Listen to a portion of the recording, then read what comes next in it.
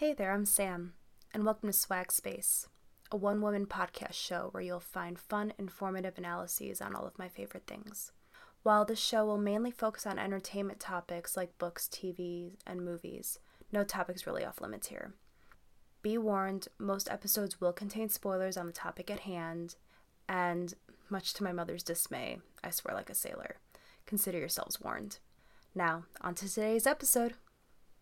This is Sam Swags from the future. I just wanted to hop on really quickly before the start of the episode to let y'all know that this reaction to Iron Flame is going to be released in 2 parts. This book is over 100 pages longer than Fourth Wing, plus the introduction of so many new characters, a lot more movement geographically. It made the most sense to go ahead and break up the episodes between parts 1 and 2, part 1 ending at the end of chapter 36. Thanks for tuning in, and I hope you enjoy this episode. Hello, and welcome to the Iron Flame episode of Swag Space. I am so excited to talk about this book with you guys. I am a little tired because I went to a midnight book release pickup party for the book because I knew that my shipped copy would not come in time. The goal is to try to have it in parts like I did the Fourth Wing one, where I read about 100-ish pages. I'll check in, talk about what we've seen so far, things that I think are interesting that are going to come back, and talk about my evolving theories as I get through the book. This first section is going to be chapters 1 through 13. It's about 130-ish pages. What's fun about this is that Yarros pretty much picks up right where we leave off. Before I get into the first chapter, where we pick right up where we left off at the end of Fourth Wing, I want to acknowledge 2 quick things. The first thing is that in my Fourth Wing episode, I talk about how the school hierarchy was a little confusing to me with the squad leaders, the section leaders, and the wing leaders. And wouldn't you know it, Yarros put in a beautiful chart explaining it and the executive officers within each rank. Godsend. I can't tell you how many times I've already looked at it, especially now that Xaden is gone and it has shifted with Rhiannon becoming a squad leader. It has been so helpful. And another thing to note right off the bat is I was curious if book 2 would be a dual POV with the anticipation of Xaden being pulled into combat or at a post, and I was wrong. It is not dual POV, at least not. I feel like that would not be the move to do halfway through a book, unless it's like a last chapter thing like Yarros did. I know Sarah J. Maas has done it. That it'll be pretty obvious in the beginning if you do the dual POV. So that makes it fun. I was wrong. And now we'll get into the start of the book, chapter 1. We pick up right where we left off at the end of Fourth Wing, where Violet's having her first conversation with Brennan in 6 years. She is exhausted from the poison and healing from that and realizes he's not dead and he's part of this revolution. Violet takes the news pretty well. I mean, I think she gives him enough grief as he rightly deserves. So a lot of this is just Violet trying to play catch up with Brennan and how he got involved, kind of clarifies how Terrence Ryder saved Brennan, which we kind of pieced together at the end of the last book. They've been hiding out, rebuilding the city, funneling weapons and supplies to the Griffin Flyers to try to hold off the venom. She overhears a conversation within their council. They're saying that they only have about a year left to hold them off, and after that meeting comes to a close, Brennan's like, actually, we probably have closer to 6 months. Which honestly feeds back into one of my initial thoughts at the end of the first book, where I said that I wasn't convinced that Violet would stay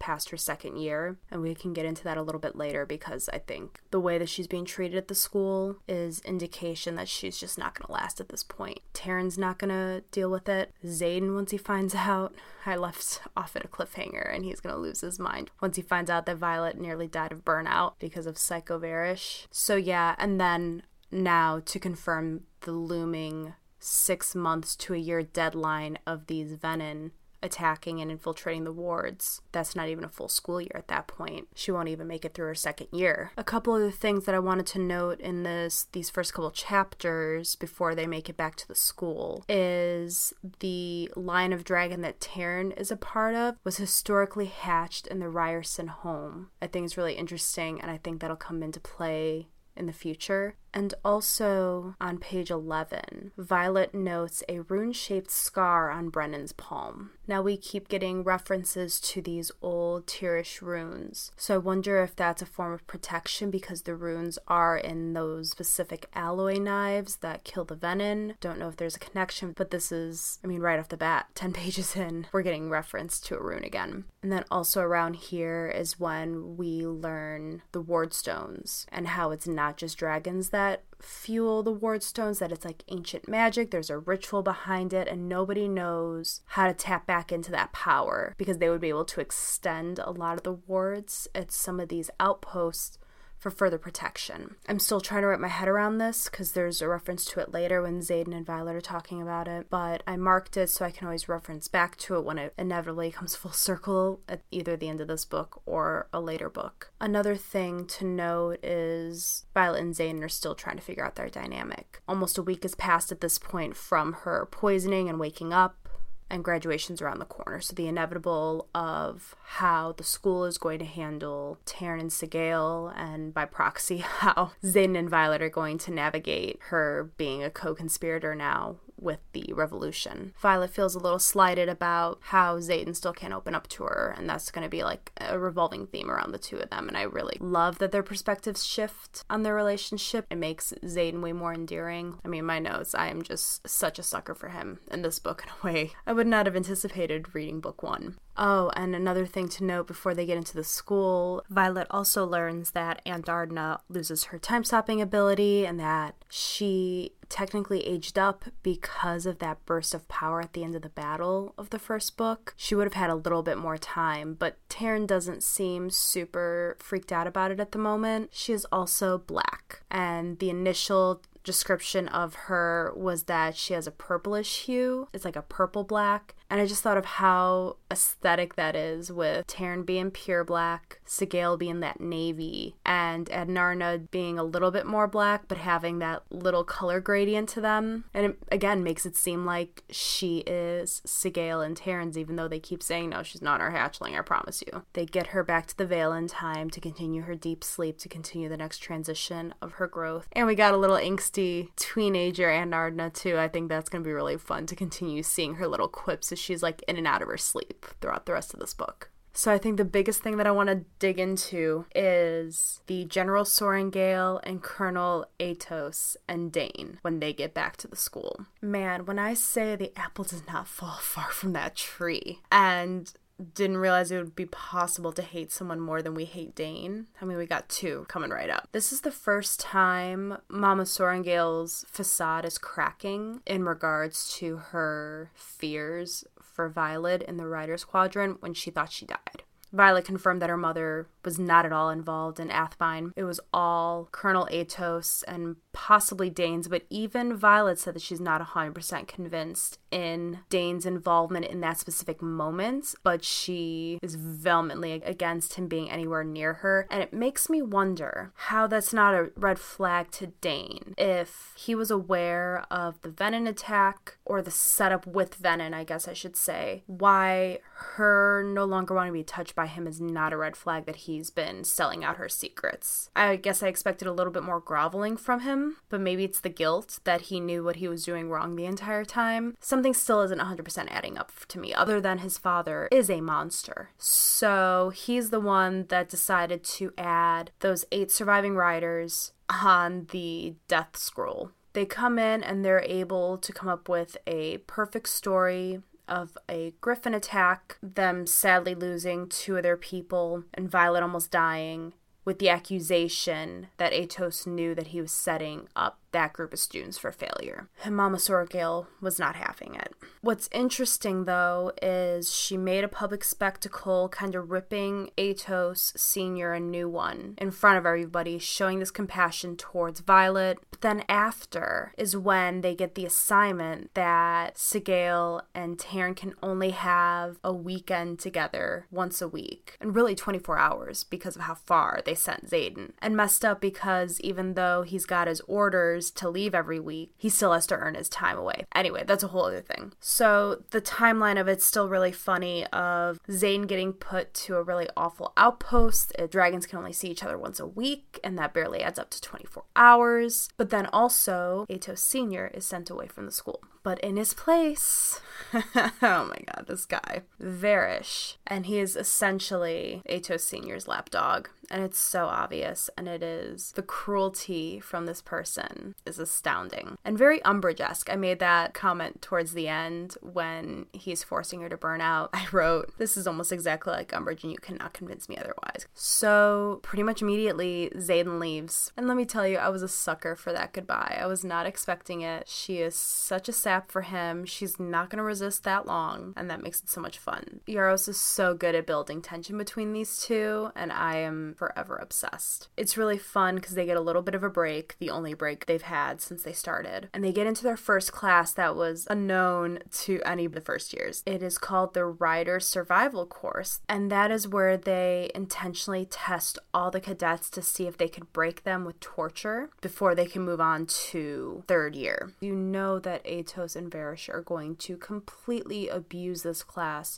to get information out of Violet. You know, they really put her in a weird spot of having witnessed the truth and the revolution that's happening and that she's involved, but she can't be an active member of it, which is infantilizing and it is disappointing, and she understands it, but she's kind of a pawn at the moment until she can shield her mind better from people like Dane, until she can figure out Varish's angle and stop Atos from trying to off her. Violet's come such a long way that it's hard to see her sitting there kind of complacent when there are things that she knows she could be doing. And one of the things that still has my stomach in knots is the cliff note at the top of chapter 7 talking about their policy on checking out books. Later we see Jacinia feel guilty because she had to report something about a book that was taken out. This feels like Violet with Dane all over again, that this is going to be the big mistake Violet makes that ruins the trajectory of this book, because they are so far up her ass about every little thing she does that they're already sniffing this out. I mean, they already know, they're just looking for evidence, and her looking up any books from 600 years ago is the final nail in her coffin of what actually happened. So I'm really nervous about her. I don't know if Jacinia will be able to pull anything to try to help her if she hasn't been reporting it. I mean, there are still a lot of directions this can go, but Yarros does a really good job of giving information that's important to that chapter, and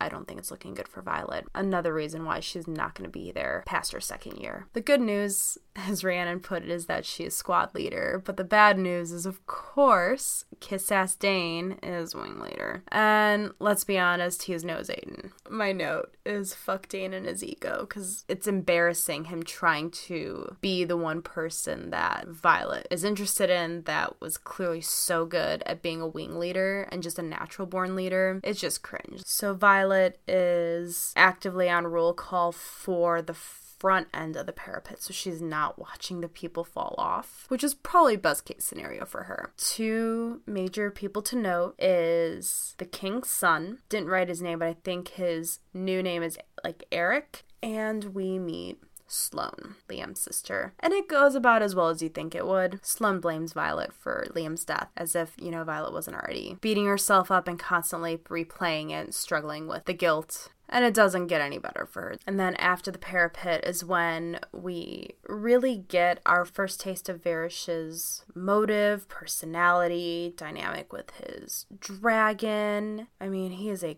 god-awful human being. I mean, he and Atos are actively trying to kill, I was going to say children, they're not children, but they're young adults. I mean, they're getting educated. There's that power dynamic between them, that you are threatened by someone less experienced and are actively trying to kill them for your own narrative. And it's so interesting for her to pick up on Atos Sr.'s change. I mean, she sees through Varish right off the bat, especially Taryn's warning about Solus, that he was just actively murdering bonded cadets. No rhyme or reason. The power tripping, the dominance, it's just so gross, and it just seeps off of the human and the dragon. But it was so satisfying to watch Taryn put him in his place.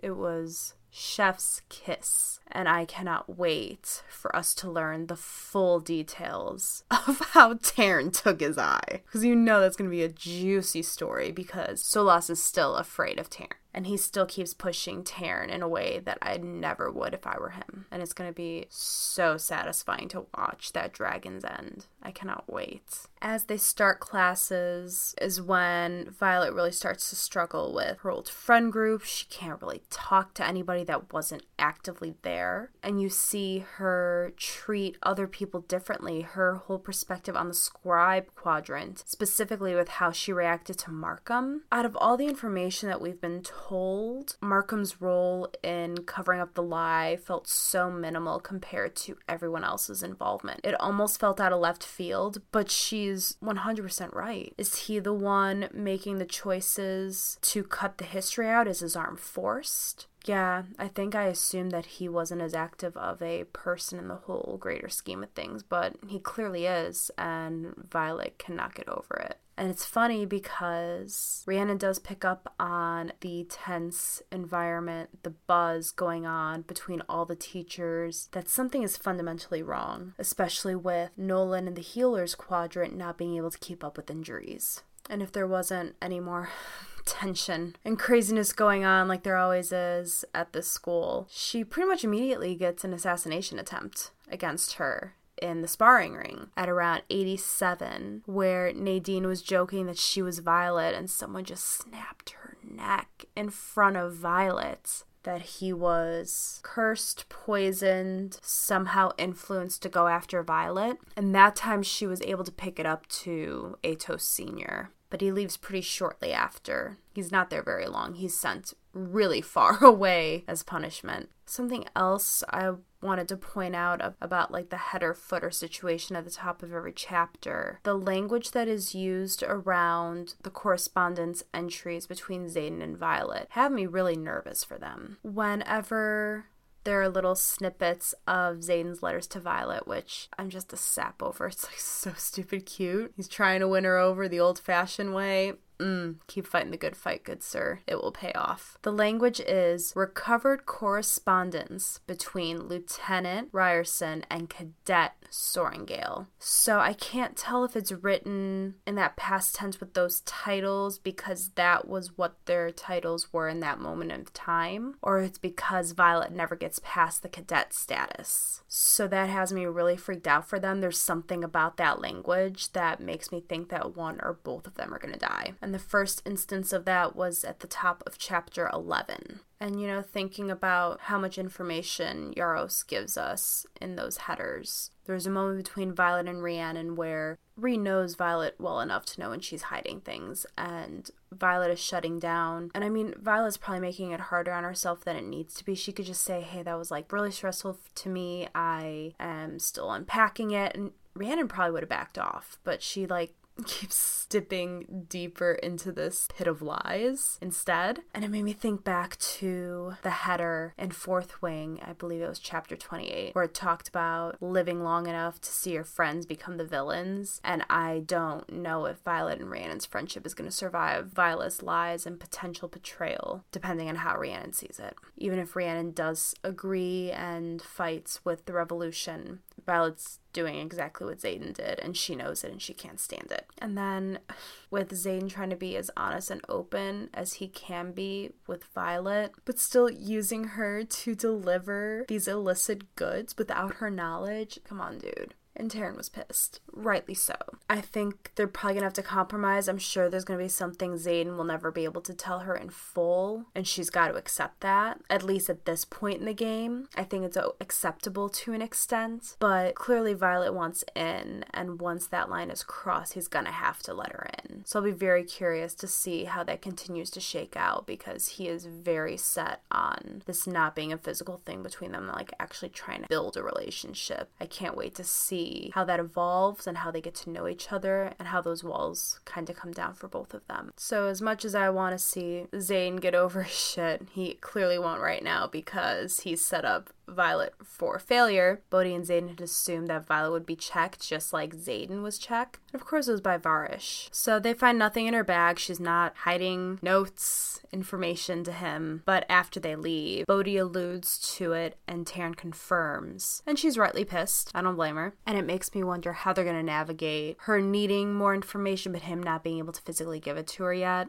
And then, Xaden and Violet being all cutesy and shit at the outpost. Xaden's love language is definitely actions speak louder than words. So all these grand gestures of writing these notes and trying to open up to her is very cute and very on brand for him. And while she's with him in his new outpost is when they talk about the ward guards again. And like I said, I'm still trying to wrap my head around it. This is definitely this book's arc, so I'm trying to wrap my head around it, mark it so I can go back to it once it gets revealed. I don't think this is going to go into book 3. Maybe it will, but there's a lot to unpack with that and not enough context for this information in my opinion. And this last chapter, Varish is using his power in any which way, has been trying to bully Violet into dragging Ardna into some of the writing technique courses that they're doing. She's obviously resting in her adolescent phase. She's really not supposed to go anywhere, and they also obviously just don't want to reveal the whole feather tail phenomenon. In order to protect Ardna, Varish decides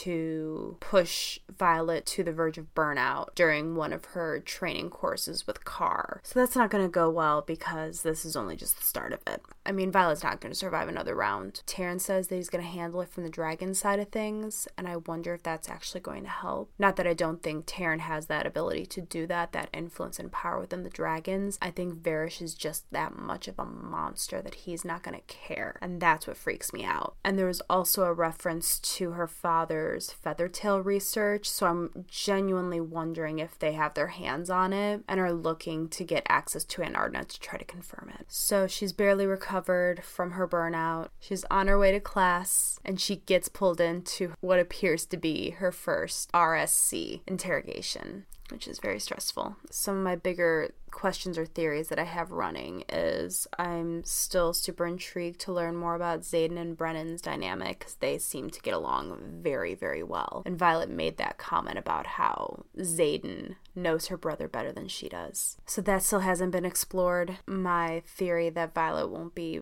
at Basgiath past year 2, and this will be a longer game question, but I'm not sure if Xaden and or Violet are going to survive this. I can't wait to see if Sloane comes around. I don't know if Jacinia is going to help or hurt Violet. My gut's saying it's going to help because we keep seeing her name at the beginning of the book, that she is the one properly documenting this portion of history. So I think it's all going to be for the better. Obviously, Dane and his dad and the assassination attempts and the Varish dynamic, but also Mama Sorrengail has been very quiet. I can't believe that I hate someone more than her coming out of that first book, but I'm back to not being 100% on her, and she's not around. How does she not realize that her number 2 is actively going after her daughter?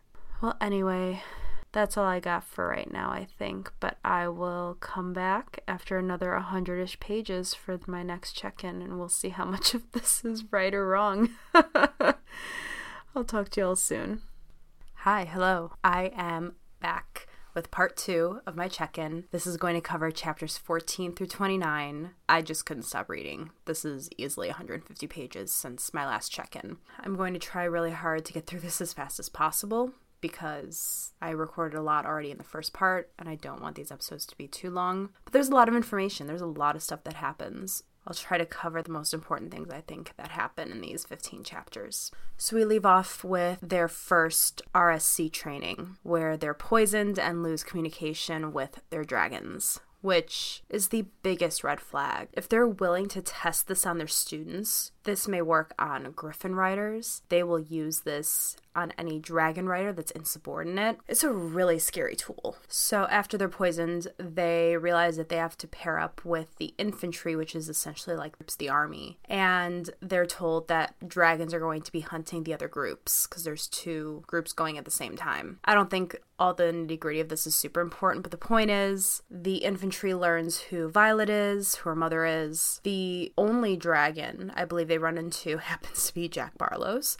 Not a great start, but they managed to make it through unscathed and only lost one of the infantry, but they still failed. So when Violet finally got her bond back between Taryn, she was asking him what he was experiencing on his end when they were under the elixir. And he told her that he couldn't communicate back, but he was still aware of everything she was doing, which is even more terrifying. That's almost like being paralyzed at that point, like still having your surroundings. Or no, it's like sleep paralysis, if you've ever experienced that, where you know you can feel everything around you and you're powerless to do anything. Well, it's the worst. Anyway, the point is nothing good is going to come from this elixir, and it's going to continue playing a role in the upcoming battle ahead. We find out that Jacinia was covering for Violet this whole time with all the books that she was checking out, but it wasn't 100% confirmed yet because she had turned in that JSEC guy for requesting some information that led him to his death. But it's nice for Violet to finally have an outlet and someone that she can talk to about everything that's going on, even if it's heavily coded, because she's still kind of leaving Rhiannon and the rest of her squad out, even though Rhiannon keeps bugging her, like, I know something's up, what's wrong? And Jacinia reminding Violet that Violet gave her a choice, and whether she wanted to know this information or not was really important. I think that's gonna eventually help Violet decide to open up to Rhiannon at the end of this section. You know, for what I was expecting in regards to Sloane's appearance as a first year, I figured that her and Violet would butt heads, that she'd be grieving and misplacing that anger and grief on Violet, but I thought we would see a little bit more of her, and I think Violet is intentionally keeping her at bay a little bit just out of fear and knowing not to get attached to other first years. But we do have this moment with Violet and Sloane where Sloane is still refusing Violet's help, and Sloane is about to get her ass handed to her on the training map, and Violet poisoned her competitor to help her get by that first week. Even after, Sloane is still fighting Violet, and I probably mentioned it already, but this was also where they talk about how a lot of the rebel kids stopped getting trained after seeing Xaden's success, and we're seeing now firsthand the detriment that is causing, because Sloane cannot fight to save her life, especially in comparison to Liam. And granted, Liam was trained by Xaden, so that's like a totally different level of competency, but Sloane has like no awareness. So Violet, frustrated with not being able to get through to Sloane and how important this is and that she's trying to honor Liam's wishes, offers that for every week she trains with Imogen, she will give her one of Liam's letters that he had written her throughout his first year. It was a brilliant move. Maybe she's a little violent after all.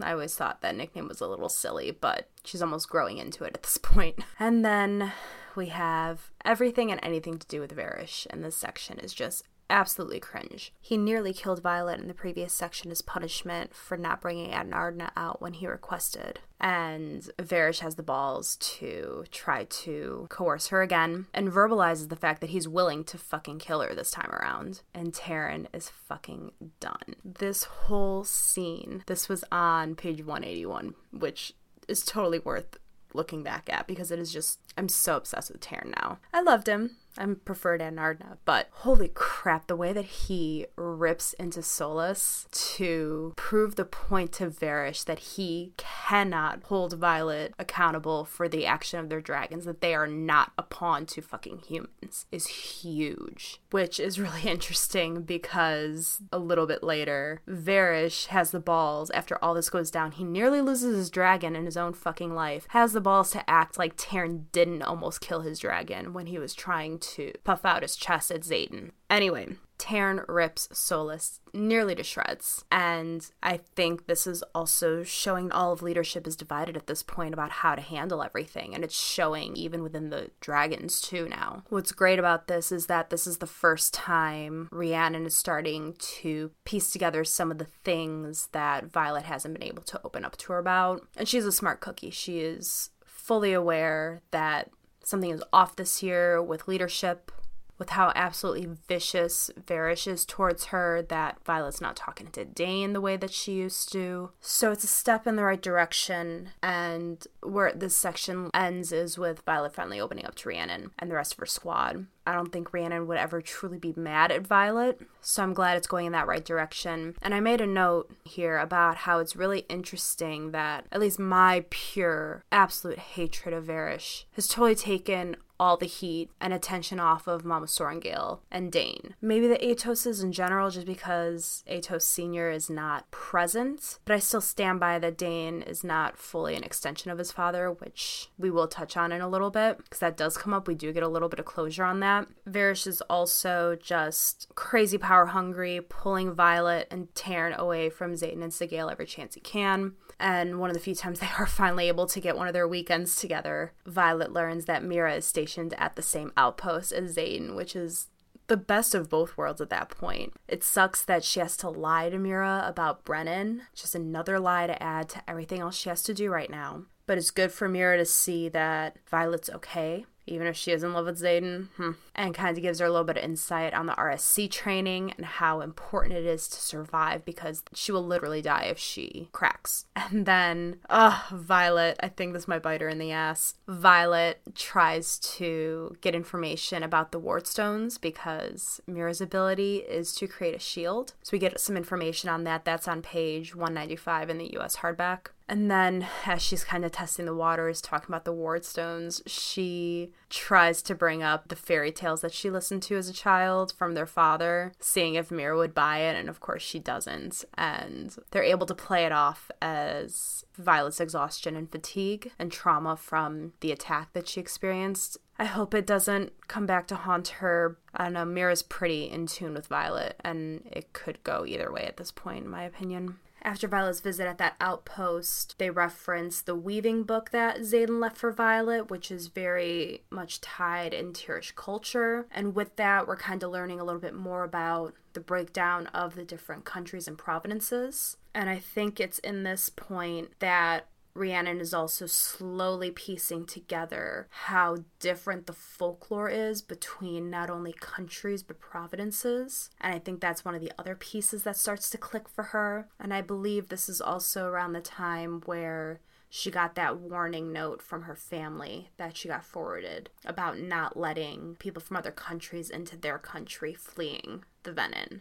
I love that Dane has not been able to get any time with Violet. She's been avoiding him like the plague this entire time. And the only way Dane can get Violet to communicate with him is through a challenge on the sparring mat. She's obviously freaked out and is like, you better not put your hands on me. I don't trust you anymore. That's when he realizes what that information he told his father led Violet nearly to her death. And then when she references the I'll miss you, he claims it's because he would miss the opportunity to be with her, and that still feels...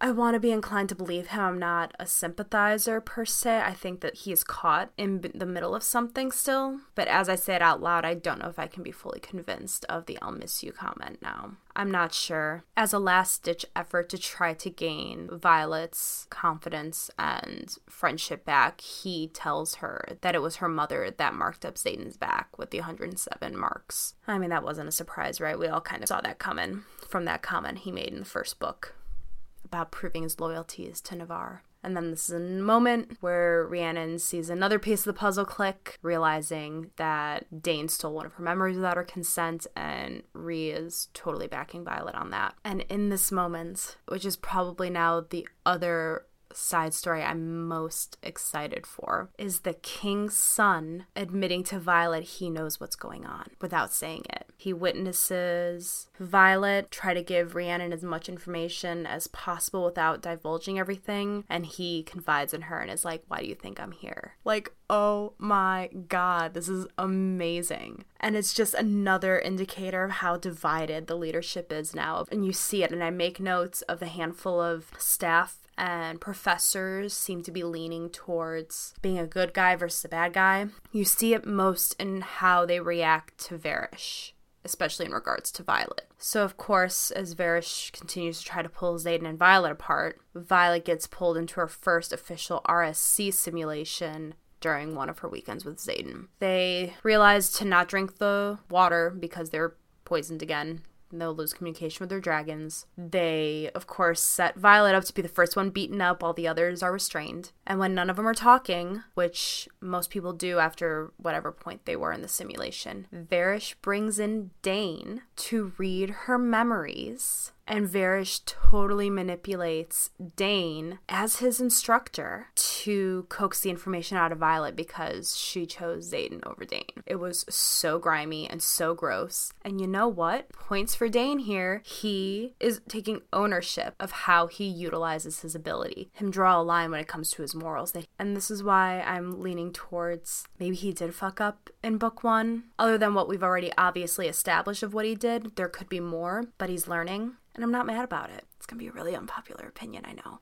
Also in all of this, because Varish believes that Violet didn't drink the liquid with the elixir in it, he's anticipating Violet to bring Xaden, Taryn, and Sigale to the rendezvous point to also treat him as a legitimate interrogation. And it all goes right, luckily, because Varish ruins Violet's sore shoulder worse than it already was. They have to call in Dr. Nolan, who seems to be one of the good guys, and we'll get into that too. He's one of the people that I think is going to help save the day. Manages to pull Varish away from the simulation and leaves just, I think it was a window unlocked, and the entire team was able to escape. And Nolan uses this project that he's working on with Varish to pull him out of the simulation, leaving Varish asking, "You think the sessions are failing?" Which now we know is in reference to the sessions that Nolan is spending trying to bring Jack Barlow back to full health. And also, as they're escaping, one of her daggers from Xaden unlocks a door. Is that what those runes are? Are they imbued with the kind of magic? Because they were able to that was the only way they were able to get out. They were only able to get out that first round of doors. So fascinating. I'm just so excited by all of this. I'd said how surprised I was at Violet's immediate negative reaction to Markham. And oh my god, even in my reread, I don't think I understood the power that Markham had as the leader of the scribes at Basgiath. Markham is literally on the same level at this point as Varish and Mama Sorengale and Atos Sr. There's some really shady shit. That is team bad guys at this point. And then you see professors like Devera, Kaori, and I'm going to mispronounce this, but Emerito, the sparring instructor, all seem to be leaning in the, we're not handling this right. We're really in trouble. This is not how this should be going. And they're the ones kind of backing Violet, seeing the way Varish is abusing Violet and his power. So back to Markham and the quote-unquote false pamphlets that got handed out right before Battle Brief's meeting, which was indicated in that chapter header on page 234. Chapter 25 chapter header states, "If we were ever to invade enemy territory, which we don't, I would choose Zolia as my first target. Take out Cliffsbane Academy, and you take out years of Griffin Riders in one strike." And what did the Wervin and Venin do? Take out Zolia, according to those fake pamphlets that Markham passed out to test the cadets. I love that Violet was able to see through his process of discrediting, deflecting, and distracting to turn everyone away from those unofficial pamphlets that got passed out.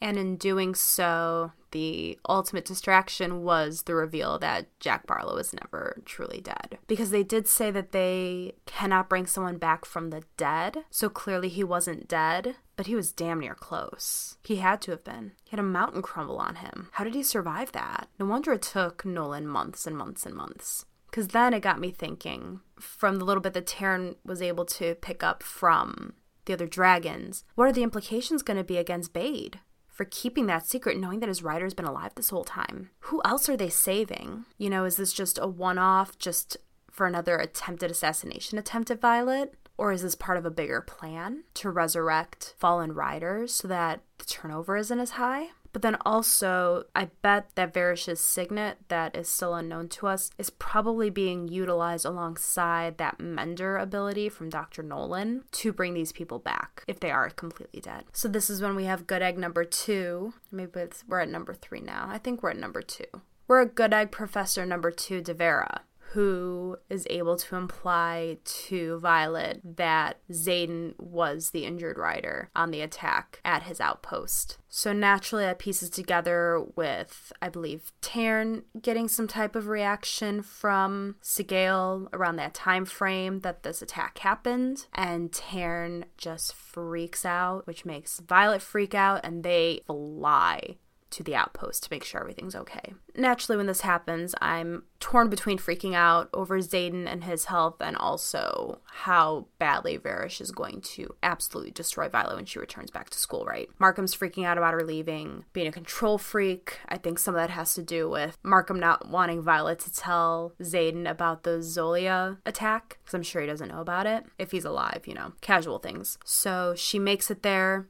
She checks in with Mira, confirm that Mira is actually okay and that Xaden was the one that she was running out there to panic and check on. She gets to the sparring ring where he is, sparring with Garrick, and he seems perfectly fine, and she has this meltdown. She still has Taryn's anxiety pumping through her and her own, trying to wrap her head around what the fuck she just did, that she just ditched school for Xaden of all people. And their just messy, chaotic relationship. So luckily he's okay. It's implied that he probably would have lost his arm if there had not been a mender on site. But he's okay. Taryn had every right to want to rush to his mate. These professors have not professors, who am I kidding?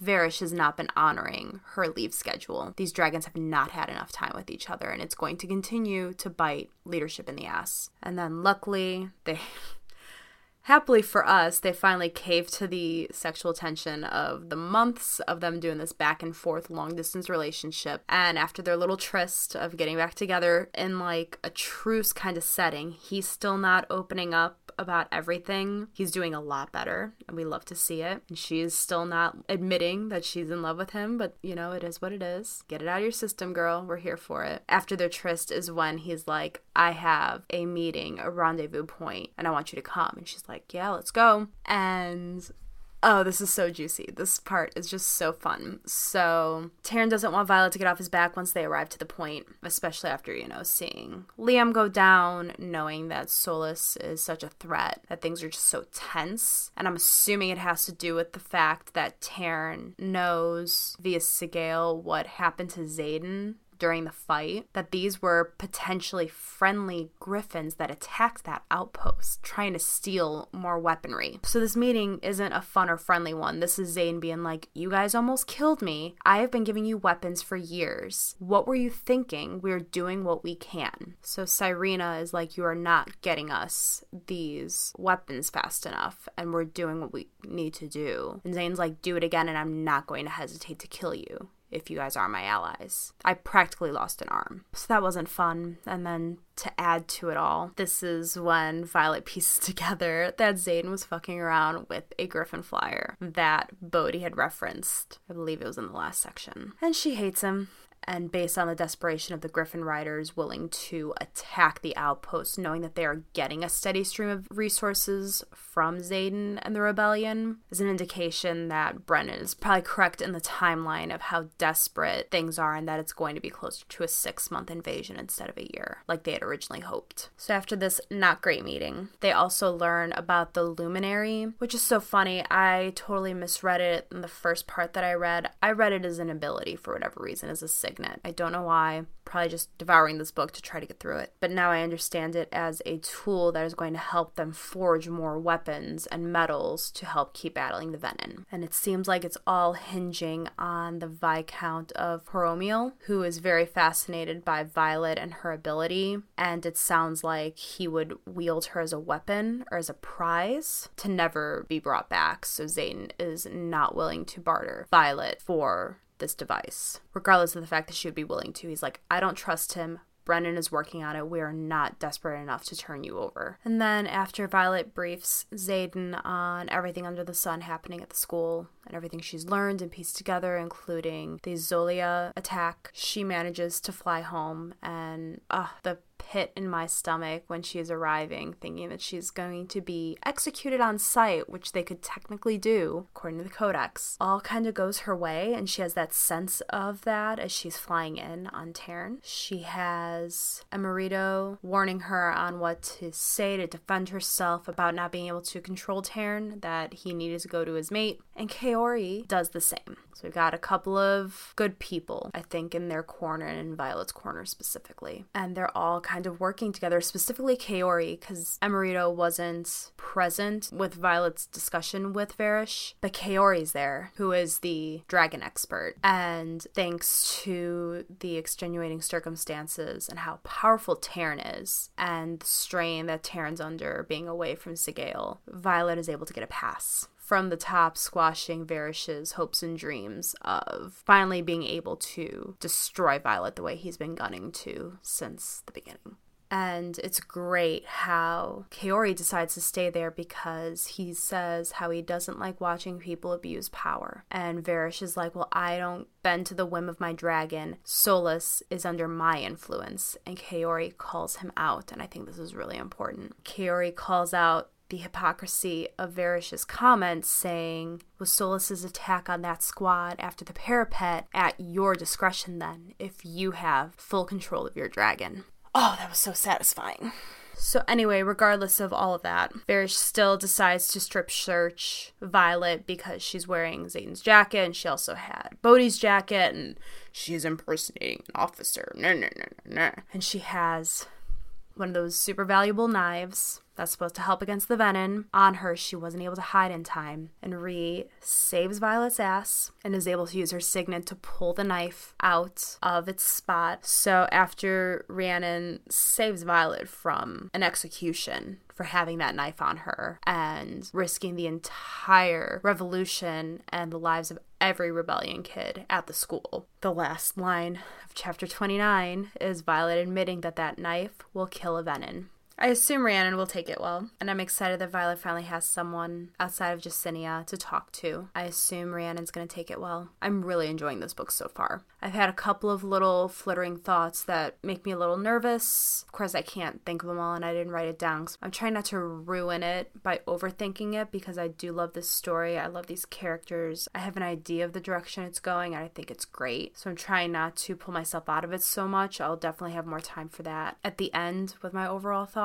But I'm addicted to this book, guys. So I think I'll do another check-in. I'm trying to keep it to 5 parts, so these sections are a little bit bigger. I'll probably do another 100 plus pages for part 3. Anyways, I'll see y'all in a little bit. Oh my god, you guys. I just finished part 1 of Iron Flame. That is the end of chapter 36. And holy effing shit. Was that some of the most intense? I'm just at a loss for words. Those 6 chapters were absolutely insane. I am reeling from them. What a way to end that first part. I still can't fully collect my thoughts. I wanted to hop on while it was still fresh because I literally just finished it. And we get so many answers in these 60-ish pages. Figure out where loyalties lie. I mean, y'all, lines are drawn, sides are picked, and motives are revealed since I literally recorded that last section hours ago. There's only been a couple hours since I recorded part 2, and I'm here losing my mind over these 6 chapters in part 3. We'll start from the beginning, even though my head is just absolutely spinning about that ending. We had left off with, which feels so distant compared to everything else that happened. We left off with Violet finally opening up to Rhiannon and her squad,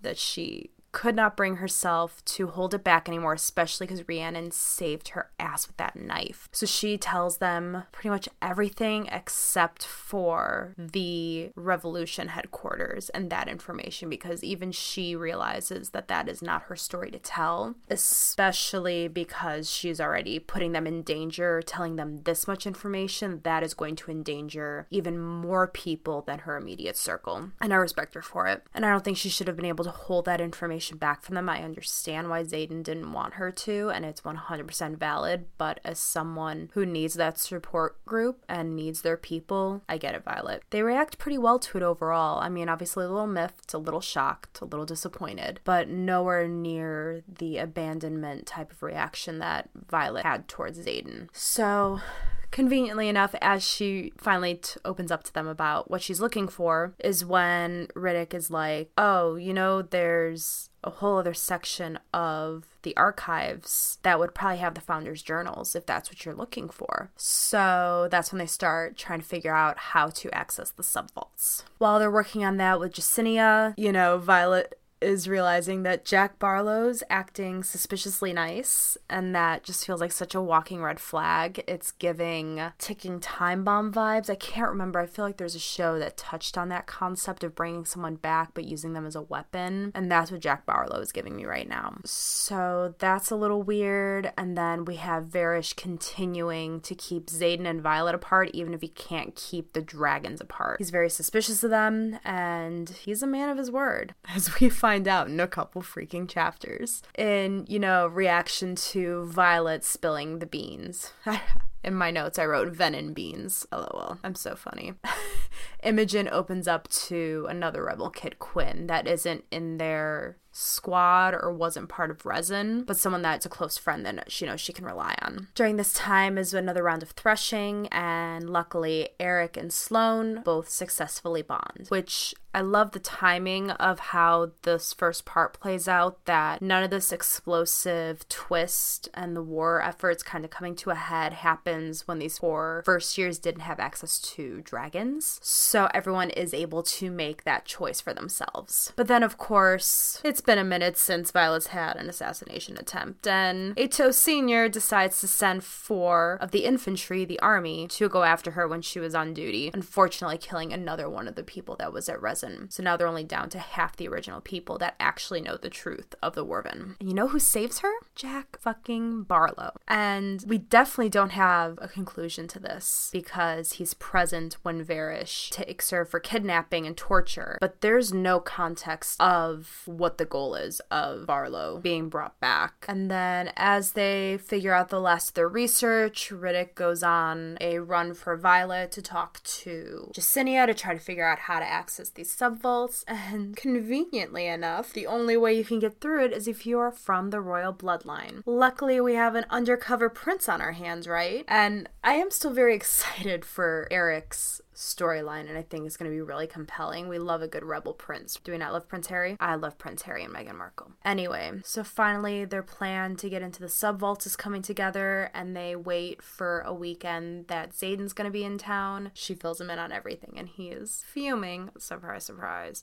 But he's like, well, you're not doing it without me. So they rope him in, only to learn when they get Xaden and Eric into the same room, there is some pretty bad blood between the two of them, which in hindsight was already alluded to in a previous header, along with some information about Xaden and Sigale that I think is going to be very important later on in the book. So in one of the correspondences between Xaden and Violet, the passage is for chapter 12, so this is very early on page 109, where he says, Sigale watched me kill another cadet for bullying Garrick during threshing. She says she chose me for my ruthlessness, but I think I remind her of my grandfather. So the first bit of information, now we know that cadet that he killed is Eric's brother. Fueling the bad blood, that's already pretty deep, I'm sure, just like it was for Violet and Xaden based on their family's histories, right? Also, there is a comment made on page 302 by Quinn. My signet is stronger because Cruth was my great-aunt's dragon, but she's not a direct descendant, so I don't have to worry about going mad like those whose dragons bonded in the direct familial line. Dragons aren't supposed to even get close to family lines for that exact reason. Like, they listen to human rules. So that is going to be a huge indicator of Xaden's inevitable story. Is he going to go crazy because he bonded with his grandfather's dragon? Is this where this is going? Are we starting to see that in him willing to sacrifice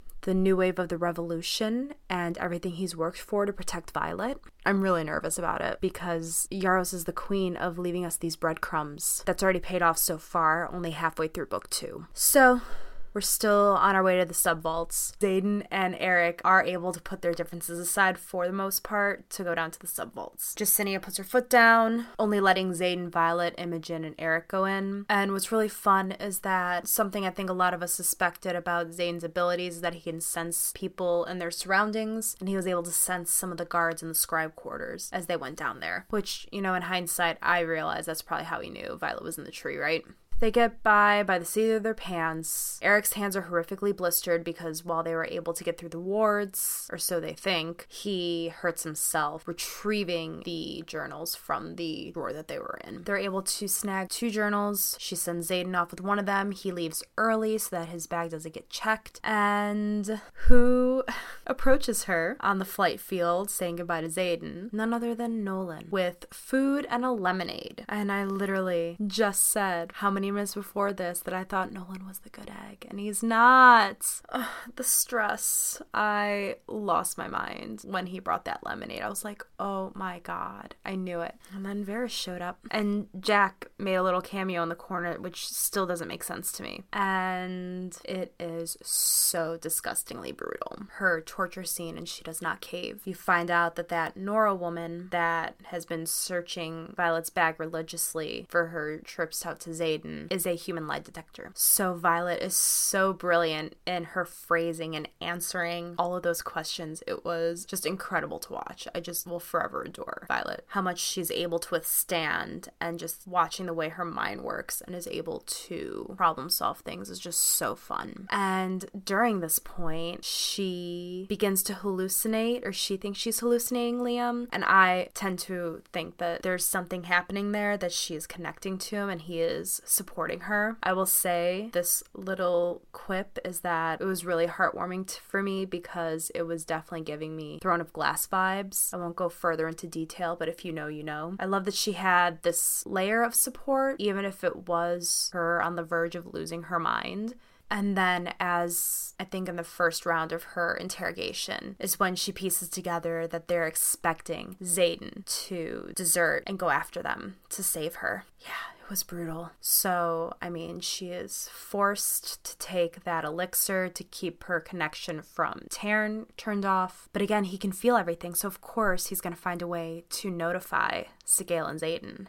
It's day 4. They threaten to bring her squad in. They have broken her and remended her, who knows how many times at this point. And then they bring out the quote-unquote big guns. And they bring in Dane again. And I was like, fuck.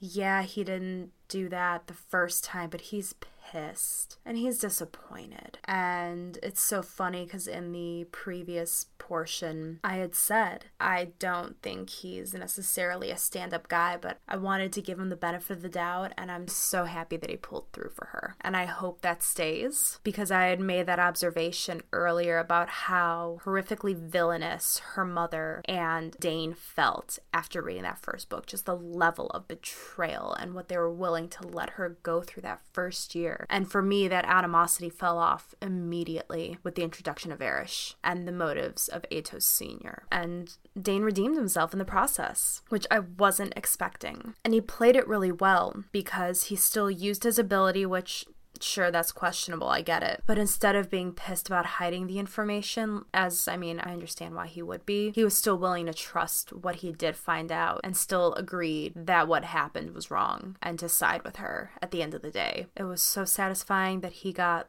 that stab in with Varys. And then my note is Shadow Daddy is here. When Xaden arrives, because I will forever love this man. He so brilliantly sets up a diversion at the farthest corner of the country to pull all of leadership away, which is why it kind of took him a couple days to get to her, because he knew there was a high probability that they were setting up a trap, because they tried doing that to her last time, and I'm sure she communicated that with him during her first RSC interrogation attempt. And his brilliant plan was to drop the dead bodies of Wervin across the borders so that people could witness it, and that it was like a major PR damage control at that point. So Xaden swoops through, kills all those guards on the way as Dane's trying to help Violet out the door, and Violet defends Dane, and I'm glad she does. And Varys is still trying to grasp his last bit of a hold on Dane and is like, no, if what Violet saw was true and my father's been hiding this, then he's the problem. He's the disappointment. It was a big moment for him, and he made the right call, and I'm so excited about that for him. Do I think he's gonna die at the end of this book now? Probably. And that's gonna be, I think, really devastating. I will be upset when that happens. He's gonna die at some point. I think it's gonna be him. And then also during this time, who reveals herself? Mama Sorrengail. And boy, for all the things that I was right that got revealed in this section, I was very wrong about her. I was right in the sense that I had a feeling it was going to go in a more redemptive route for her, but I really had it in me that she killed her husband. And then she's like, the love of my life was a scribe. I was like, very wrong, noted.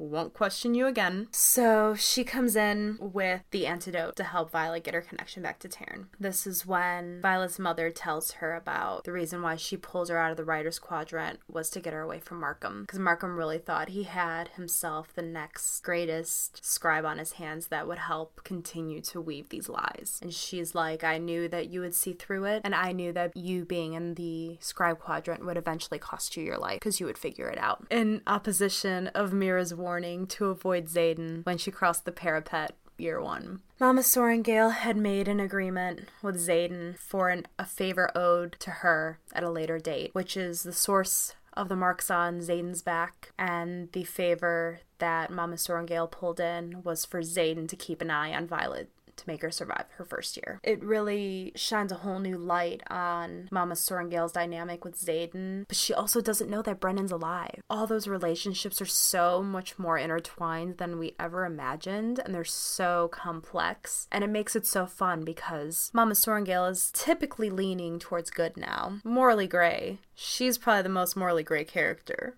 out of them all at this point. And she's still fighting for the cause in her own way. But she doesn't know that her son is alive, also fighting for the cause. Like boots on the ground while she is infiltrating. It's so fascinating. But then, of course, her side comment to Violet at the end, like, nobody cares a Sorrengail out. Like, fuck off. She's been beaten black and blue for like almost a week straight. Can't win them all, right?